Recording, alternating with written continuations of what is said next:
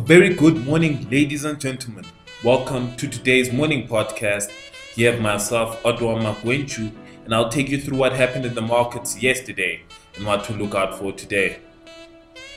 Yesterday, we had the JSE All Share Index eventually closed up by 0.32%.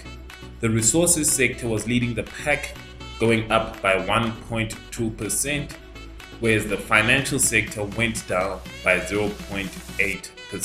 The beginning hour of yesterday's trading session, where the rand weakened to a low of 15 rands and 50, only to close at 14 rands 42 against the dollar.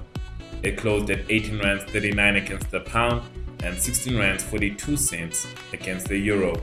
In terms of 12-month highs, we had the likes of Sasol, Mondi, and Wilderness make the list. On the opposite end, for the second day in a row, we had Baldwin Properties and Impala Platinum on the list. We also had Woolies, MTN, Sasfin, and MMI Holding also on the list. In terms of economic data today in South Africa, at 11:30 a.m., we have gold production numbers and mining production numbers being released. In international economic data, at 8 a.m., we have the German prelim GDP quarterly numbers being released. At 10:30 a.m., we have the average earnings index quarterly numbers being released for the UK, along with the unemployment rate. At 11 a.m., we have the flash GDP quarterly numbers for the Eurozone and the German ZEW economic sentiment numbers coming out. Today also marks the last day to trade for a number of companies as they are going ex-div tomorrow. The companies are Sebvest, Kumba Iron Ore, Anglo American, and Westco. And in terms of earning results numbers today, Owendo is expected to release their earning results number.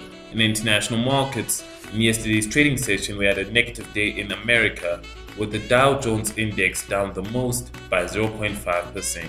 European markets also had a negative day there, with the DAX leading the way, down by 0.53%. At the time of this recording, the Nikkei is positive, where the Hang Seng is negative by 1.85% and 1% respectively.